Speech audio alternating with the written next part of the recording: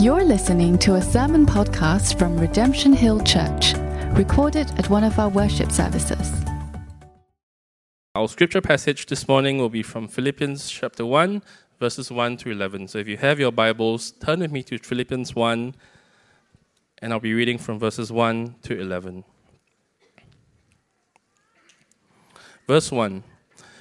Paul and Timothy, servants of Christ Jesus, to all the saints in Christ Jesus who are at Philippi, with the overseers and deacons, grace to you and peace from God our Father and the Lord Jesus Christ.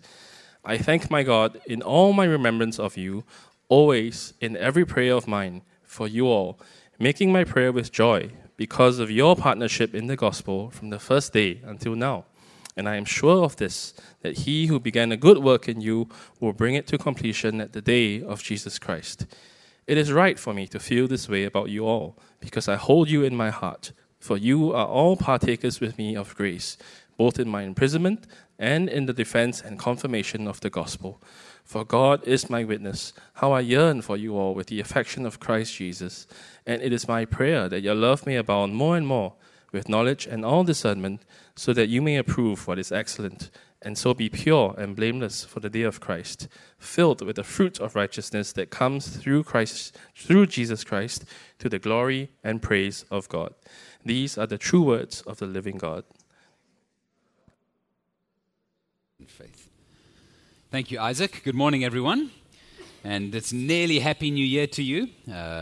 We can say that properly tomorrow, but really nice that we can gather together and worship today on the last day of the year. And I want to say, just before we dive in, a huge thank you to everyone who was involved in putting together last weekend's Christmas combined service. Really appreciate all the volunteers, staff, Elliot, who pulled the whole thing off. If you know Elliot in Second Congregation, please give him a huge thank you.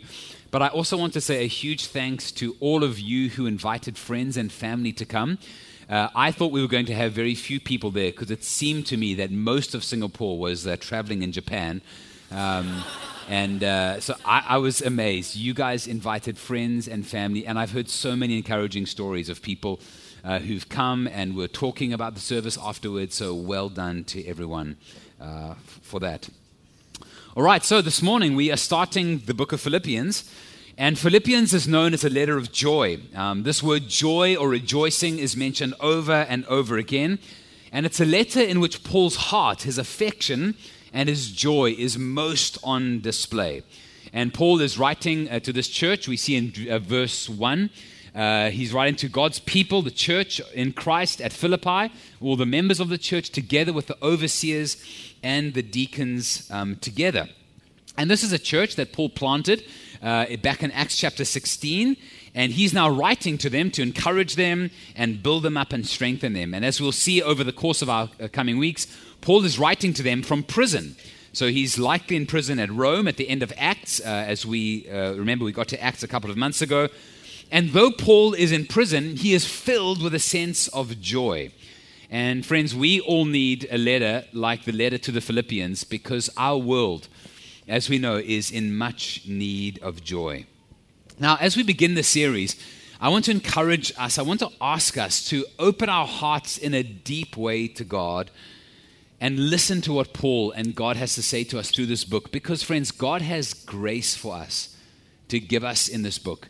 If you look at chapter 1, verse 2, the letter begins with Paul, as he begins most of his letter, saying, grace and peace to you from God our Father and the Lord Jesus Christ. That means, as Paul's writing, as this letter is going to be read to a church, as we are going through this today, God, through Paul, wants to bring grace and peace to us through these words in our lives. And then look at how the letter ends.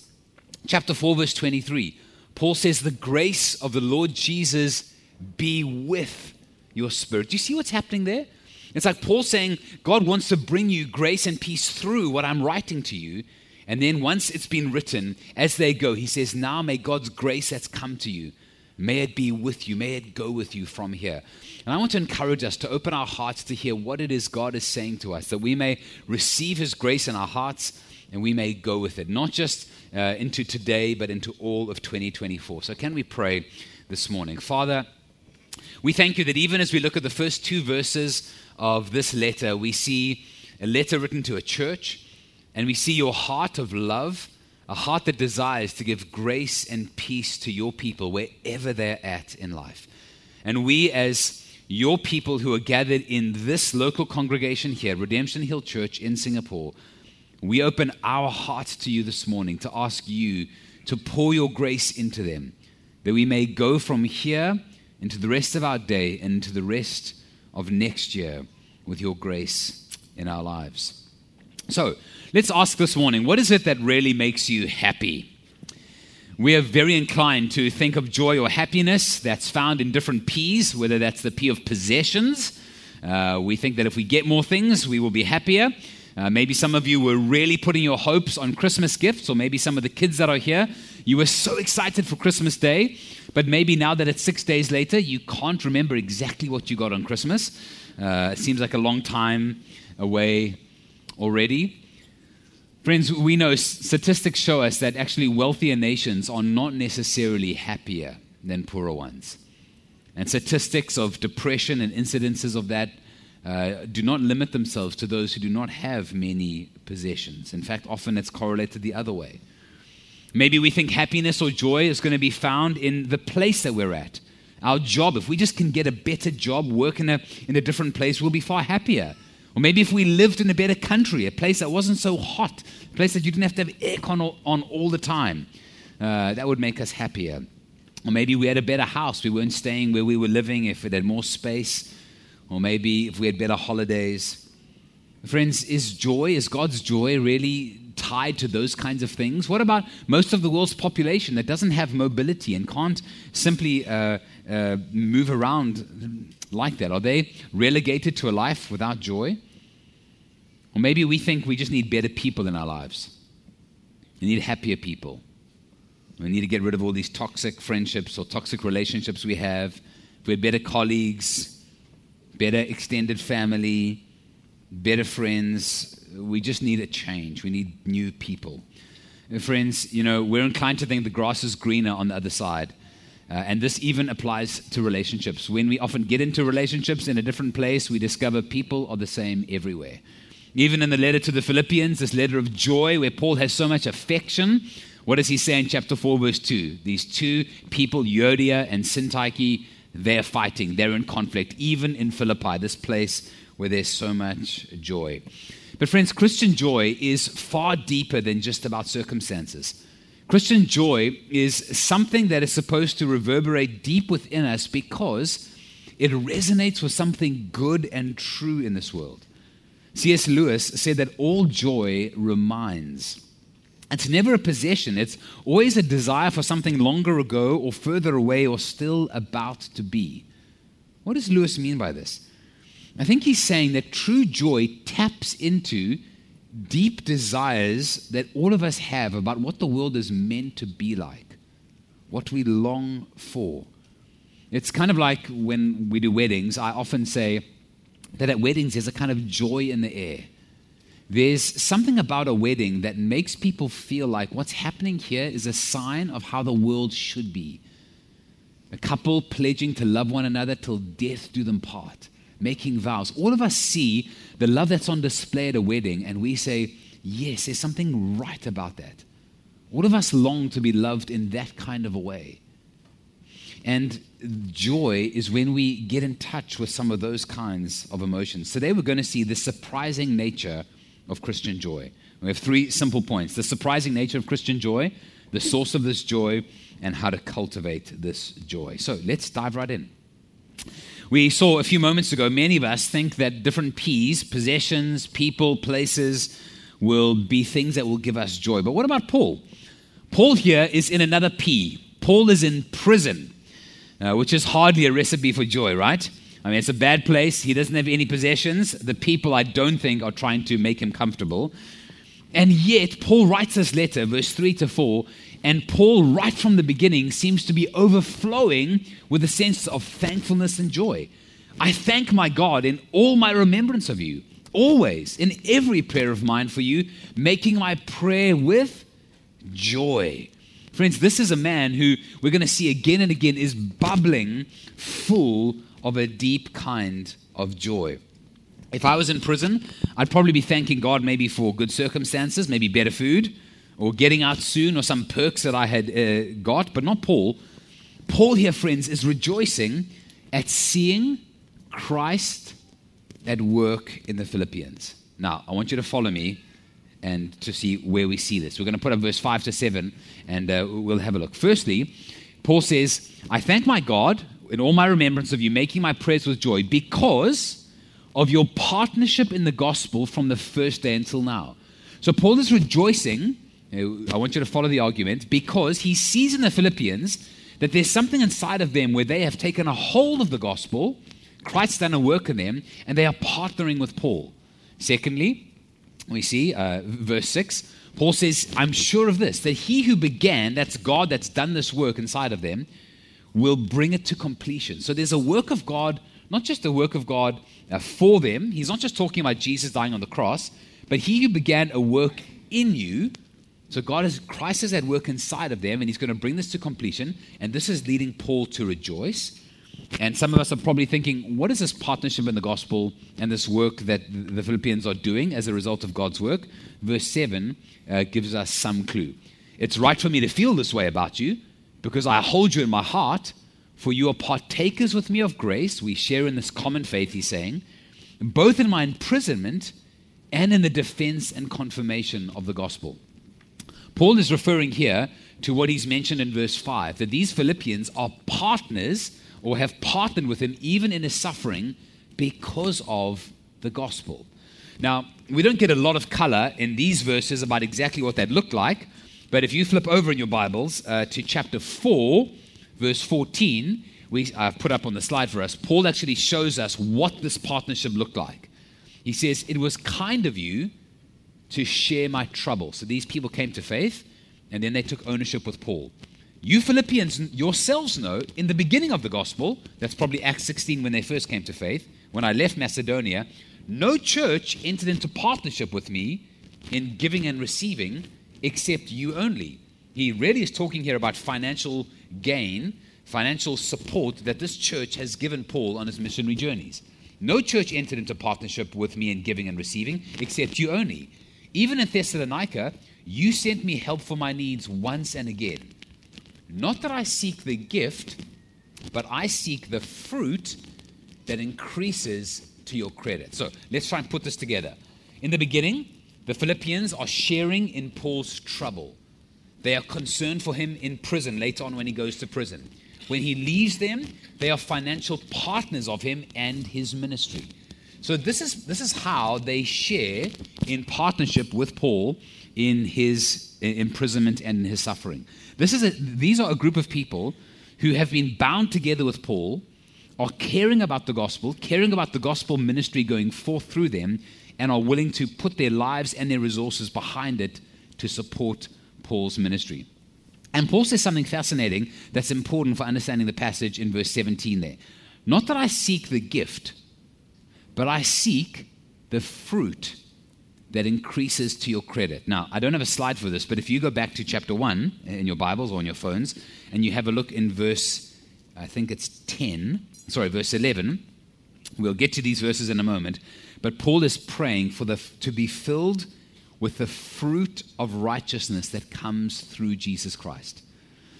Friends, what I want us to see here is what Paul is rejoicing at. What makes Paul happy, what fills him with gladness, is that God has done a deep work inside of these Philippians that makes them rejoice with Paul, that makes them partner with Paul, that is producing spiritual fruit inside of them. And this is what Paul is getting excited about. So we can say Paul is rejoicing at seeing the fruit of Christ's work in these Philippians. And their fruit shows that God is at work in them, and they're going to be ready to stand before Jesus on the day of the Lord. So let's put up verse 6 and 10. One of the references that you may have seen so far is this phrase, the day of the Lord. And Paul mentions this in 2 verses. Verse 6, I'm sure that he who began a good work in you will bring it to completion at the day of Jesus Christ. And then in verse 10 he says, so that you may approve what is excellent and so be pure and blameless for the day of Christ. So, again, zooming out, Paul's excited. He's full of joy. Why? He sees evidence that these people are in Christ, that God is doing a work inside of them. He knows God's begun something, he's going to bring it to completion. And he knows they're going to be able to stand blameless before God on the day of Christ. Now, let's think about this. What exactly is this day of Christ that Paul is referring to?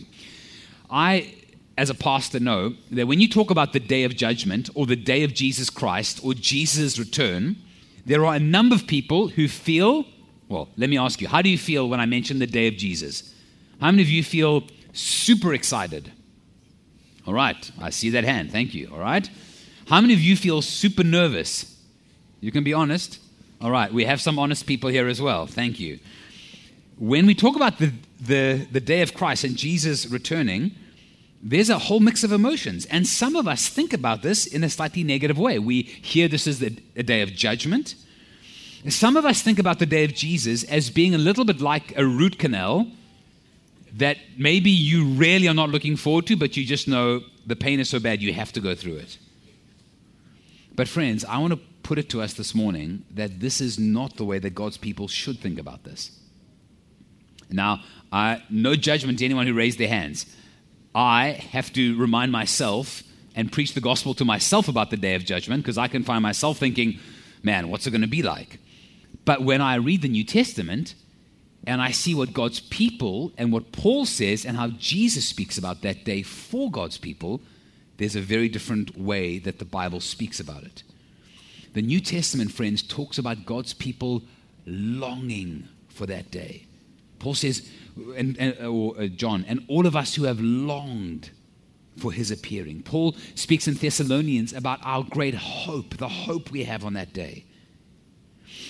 The Psalms, friends, talk about how the trees of the field are clapping for joy, waiting. They're going to rejoice at that day.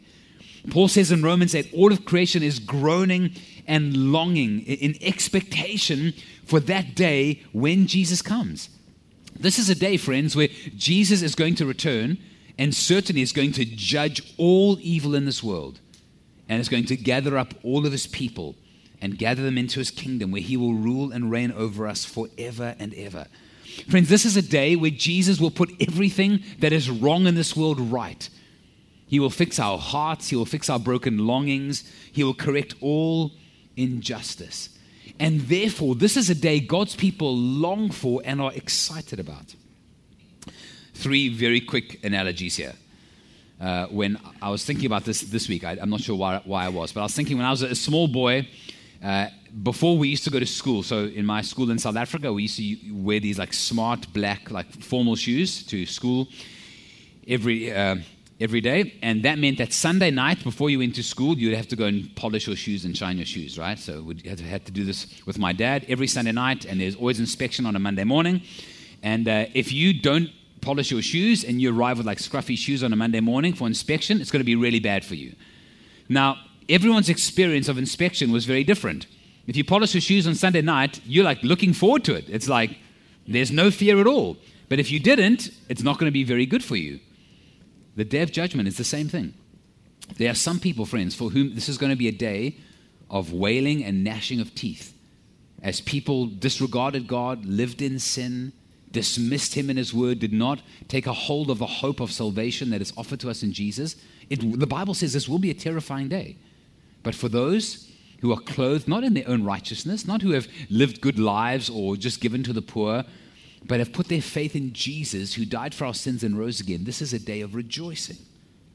Or I think about when I was in boarding school, where sometimes kids would be making a racket at night and the hostel master is like outside and there's no supervision and it's just very, very noisy and I'm trying to get some sleep. I was often making a noise, but let's just theoretically think about the time when I was behaving well and not making a noise. And then you hear the discipline master walking down the corridor. If you're trying to get some sleep, you're rejoicing. You're like, finally, there's going to be some law and order here. And all these noisy kids are going to be shut up and we're going to be able to get some sleep. When that discipline master comes, I mean, if you're the one like caught doing something wrong, it's not going to be good for you. But if you're longing for some peace and quiet, you are rejoicing at that day. Or I think about a certain situation where I remember as a boy feeling incredibly scared, not safe. And I remember in one such circumstance, my dad arriving. I saw his car drive up, and his door opened, and he climbed out, and he began to walk toward me, and I just ran for him. I ran, and I grabbed him, and I felt safe. Friends, Paul here makes two references to the day of the Lord, and those who are in Jesus are longing for that day where our sorrows and our tears and our fears will be washed away. And Paul is laboring here, friends, to make that day a day of joy for the Philippians. Paul wants that day for you and I to be a day of gladness and joy and rejoicing. And Paul sees in the Philippians, because he sees fruit in their lives, he sees their generosity, he sees that they are partakers of grace. They enter into partnership with him. Paul says, I can see that God's begun a good work in you. And because he's begun that good work in you, I can see he's going to bring it to completion. And I am filled with such joy. This is a joy that is shared and multiplied as others get to experience this. Paul is laboring for this work, friends. The fruit in their lives is the best picture of this world being made right. So the surprising nature of Christian joy, friends, is seeing evidence of Jesus formed in others. Because this is proof, friends, that they are entering into and are going to enter into earth's highest joys for eternity. Friends, is this what we rejoice in? Is this what makes us happy? We're so often inclined to rejoice in our own circumstances or our possessions. Or maybe we could think about this by what we get unhappy about. Maybe you're very happy on your holiday until you open Instagram and see where everyone else is. And suddenly when we see them and their joy, we can't even rejoice with them because we are not even able to celebrate with them because we're not even primarily just looking at them. On social media, we're looking at ourselves through them and through their experience. So it's actually all about us, and we can't even rejoice in them. But Paul here sees other people, not to compare himself to them and either feel happy or sad, but Paul sees others to see Christ in them and feels an overwhelming sense of joy. Friends, how do you see people? I watched a very wonderful and edifying clip online a couple of weeks ago that was doing the rounds. It's a pastor in the UK. He was formerly a lawyer, a barrister, and he was talking about how he ended up becoming a pastor. And he said he was working and serving as a barrister, a lawyer in the UK, and he would kind of go to church, was a believer, but didn't really love the church too much, would just sit at the back, not too involved. And then one Sunday, someone in the church came and said, we need you to help and volunteer. Can you be in charge of the coffee station, serving everyone coffee after service? And he was like, me? Coffee? No, I don't want to do that at all. He's like, I'm a barrister, not a barista. And he was like quite put out, but being British, he didn't know how to decline, so he just said yes.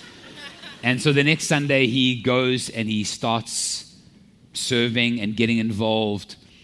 And he talks and he says, week after week, as I started serving coffee, he said the most amazing thing happened. As I stood there Sunday after Sunday, just handing cups of coffee to people, I started to notice people. I started to see the people, the diverse people that came, that were worshiping Jesus. I began to fall in love with him. I began to see how special the church was. These people from different walks of life and backgrounds and experiences who came together. He said, God did something inside of me. He said, I began to love the church so much, I changed my whole career. I wanted to give myself to this people that God was at work in, that God was forming Christ in, that God was shaping.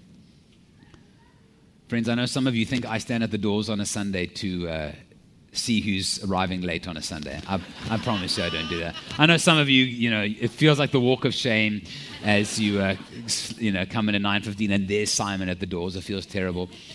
can I tell you, one of the things I miss most when I'm like away and not at church on Sunday is not preaching, it's standing at the doors. It's one of the things I love the most, seeing those people that God has saved and gathered and drawn together in our church. So friends, 2 questions for you this morning. I want to ask you, if Paul were to meet you today, is it possible that Paul may have more joy at you than you even have about yourself? May Paul see some evidence of God's work in you and be so thrilled and grateful and filled with joy, and you're like, what's there to be happy about? My life sucks. But Paul looks at it, he's like, no, Christ at work in you. It may be small, the fruit may be very little, but he's rejoicing. He knows ultimate joy is one day coming to you, and he sees the fruit of Jesus in your life. Well, the second question, friends, what are you longing for in others? What do you desire? What do you desire to see? That they'll just meet your needs, or is it that Christ is in them? Now we're going to look very quickly at our last 2 points, the source of this Christian joy. Friends, where does this joy come from? I want you to notice what Paul says about his affection and his love for these Philippians and how he cares for them. Paul uses really strong language here. In verse 7, he says, I hold you in my heart. Verse 8, Paul says, I yearn for you. I mean, this is like pretty deep language. Paul really loves these people. Now, the question is, what kind of affection does Paul have for them? And where does this come from? And verse 8 gives us the answer. This is stunning. Paul says, I yearn for you with the affection of Christ Jesus. Now, how many of you think Paul is exaggerating here? Don't raise your hand. Really, Paul? You love these Philippians with the love of Jesus? I yearn for you with the affection of Christ? This word, affection, is the word compassion, the word that's used of Jesus when he sees the crowds. Paul is saying here, friends, he has the affection of Jesus inside of him. Jesus is at work in Paul, sharing Jesus' own loves and affections. Friends, again, let's compare this to ourselves. What kind of affections do we have? The feelings we have, we often feel a sense of self-pity. Maybe we look at all of our lives through the lens of our own circumstances. Paul here could have majored on his own circumstances. Remember, he's in prison. But Paul's affections and his compassion is for the Philippians. Now, some of you are thinking, gee, what's it like to love someone with the love of Jesus? How does Paul get this? Let's see. Friends, I want to put it to us that Paul gets his joyful affection because Paul's a Christian, because he has union with Christ. There are a couple of clues to this. Philippians, as we're going to see over the coming weeks, majors on this theme, that we are in Jesus, that we are found in him, that we have union with Christ. I can't talk about that today in too much detail, but we see a few clues here to something that Paul is going to make explicit throughout the book. Chapter 1, verse 1. Paul and Timothy, servants of Christ, to all God's holy people in Christ Jesus. Christians are those who are placed into Jesus. Verse 6, I'm sure of this, he who began a good work in you. There's something of Jesus that's inside of us. God is working in us through his Spirit. Verse 8, God is my witness, how I yearn for you with the affection of Christ Jesus. Jesus' affection is inside of us. Now, friends, we don't have time to look at the rest of the book, but I'll make one connection here, because the rest of Philippians talks about this union with Jesus again and again. But in chapter 2, verse 7, Paul says, Jesus emptied himself, taking the form of a servant, being born in the likeness of men. And that word servant in chapter 2, verse 7 is the same word as chapter 1, verse 1. Paul and Timothy, servants of Christ Jesus. Throughout the letter of Philippians, there is a deep connection between Jesus and Jesus' people. Christ dwells inside of his people. Christ's people dwell inside of him. We are in him. And if we have this union with Jesus, if he is at work in us with his Spirit, what is he like? Chapter 2 shows us, friends, Jesus was glad to humble himself and suffer. Why did Jesus suffer? Chapter 2 tells us he emptied himself. He took the form of a servant and humbled himself to the point of death on a cross. Why? So that we would be sanctified, so we would be saved, so we would know him we would know ultimate joy for all time. Hebrews chapter 12 tells us that for the joy that was set before Jesus, he endured the cross, scorning its shame. What was the joy that was set before Jesus? Psalm 16 tells us, joy forevermore at God's presence. The joy of having you and I gathered together with God on that great day and experiencing that gladness and joy for all eternity. And Jesus sees that joy, and Jesus says, I will lay down my life and suffer and die on the cross. I'll take the form of a bondservant so that you, yes, you and I together today, the saints gathered at RHC, can enter into that joy. And Jesus, who doesn't consider his circumstances, but will put himself in far worse circumstances than prison, go to death for our sins, will do that for the joy set before him, your and my joy. And Paul has this Jesus dwelling inside of him. Friends, you know what this means?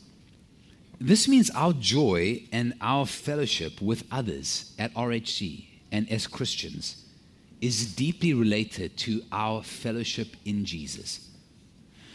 Sometimes in churches, people think that churches are like places where like-ish minded people gather together, and then you go to church, particularly in like a larger church like ours, you find people that are like-minded and you just connect with people who are very similar to you. So they're in the same industry as you, they've got the same number of kids as you or similar ages, you all support the same football team, you're all in the same profession, whatever floats your boat, right? Whatever you're like, I click with this person. And then we end up treating, end of the year, we're having New Year's celebrations early. What happens is you essentially treat the church just like a social club where you find people who are like-minded and then you click with them and they become your friends. Paul and the New Testament talks very differently. What binds us together is a common experience in Christ. Christ has put us together. He saved us of our sins. He's given us a common love, a common joy. And this means we connect with people with radically different backgrounds. You can be friends with someone from the same who supports the same football club as you. That's not a problem. That's not a crime to do. But we have a deeper fellowship around Jesus and around what he's done for us. And this means we cultivate this relationship through cultivating this relationship we have with Jesus. Friends, I sometimes have people as a pastor who say to me, I used to go to this church. Now I don't believe in Jesus, and I've not come to church for 6 months or 9 months, and it feels like all the friends I made are like our friendship's not exactly the same anymore. As though they expected those friendships to continue, as though nothing would change at all. Well, friends, our relationships here are primarily because of what Christ has done for us and how Jesus has made us one in him. And that's the basis of our fellowship with one another. This means if we walk away from that, something is going to change about the basis of our relationship. Now, we will hopefully love those who walk away. We are committed to them. We want to be friendly to them. We want to pursue them. But that friendship begins to take on a slightly different shape. Now, in those friendships, we're really concerned about them coming to know Jesus, sharing the faith with them. I want us to see what Paul makes very plain in 1 John chapter 1. He actually says this, he makes this idea very explicit. Next slide. In 1 John 1, Paul says, that which we've seen and heard, we proclaim to you. This is Jesus, his death and his resurrection. So that you may have fellowship, this sharing in Christ with us. Indeed, our fellowship is with the Father and with his Son. Paul's saying here, Christians have fellowship with God, and when others come to know God, we have a combined relationship and fellowship together. And that's the relationship we're inviting you into. And Paul says we're writing these things so our joy may be complete. Do you see how exactly the same ideas as what's in Philippians are mentioned there in John? That we have fellowship, a partnership in Christ, and this leads to this amazing sense of joy.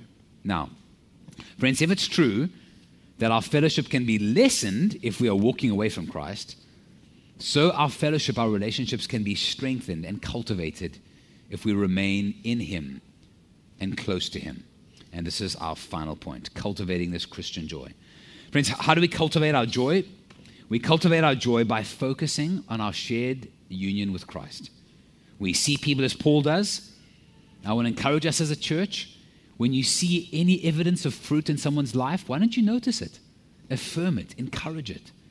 Hey, I saw how you were in a really difficult situation last week, and the way you responded was so gracious. You could have got uptight, frustrated, self-righteous.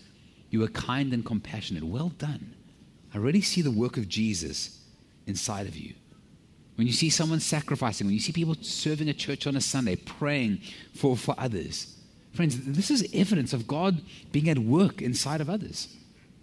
We can cultivate this by asking other people questions. How did you come to faith? What's God been saying to you?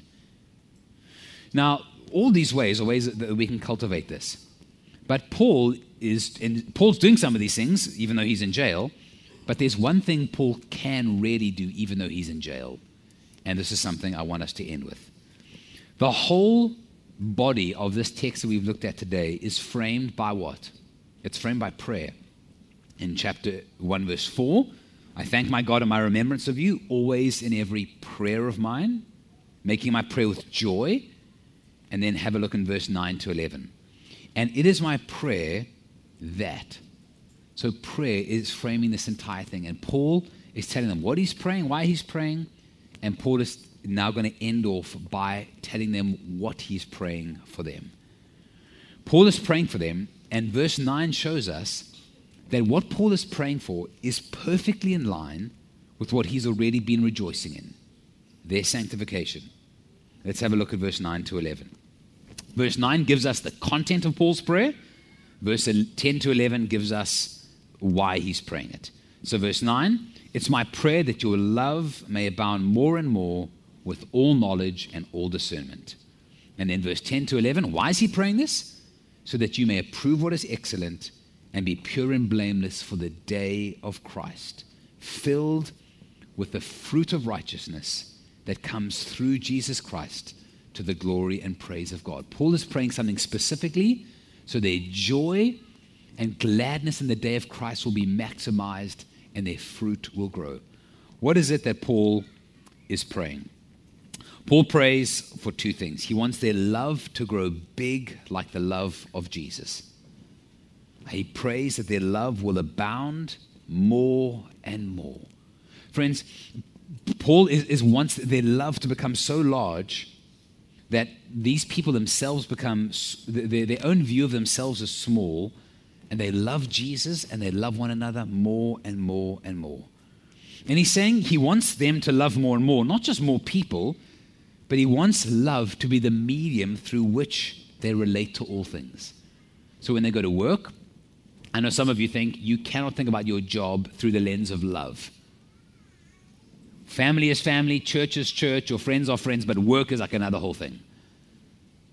I want to put it to you that that's not what Paul means here. Paul doesn't mean, I pray that your love will abound more and more in every sphere of your life except for your vocation. Paul is praying that love will be the medium through which they conduct every part of their lives.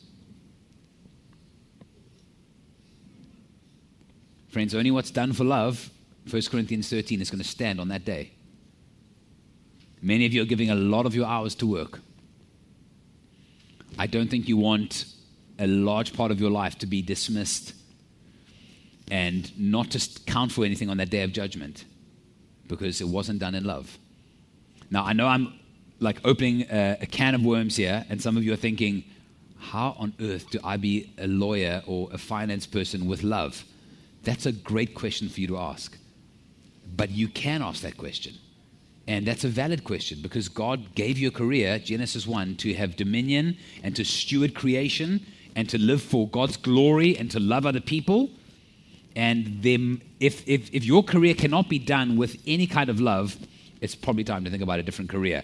And I'm not taking pot shots at any of the standard careers we have here because the fields that most of you are in, unless you're doing something illegal, can be done with love. It's not just the doctors and the pastors here who can love people. The way that you go about your work and your business can be done with love. And Paul is praying here. This is what he's praying. He's not just praying that at church on a Sunday they'll love one another. He's praying that their lives will love one another. He says, my prayer that your love may abound more and more.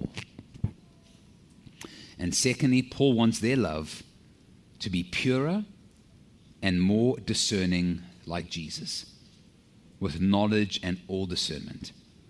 Friends, Paul wants these people to love in a way that will be purer and more in line with Jesus' love.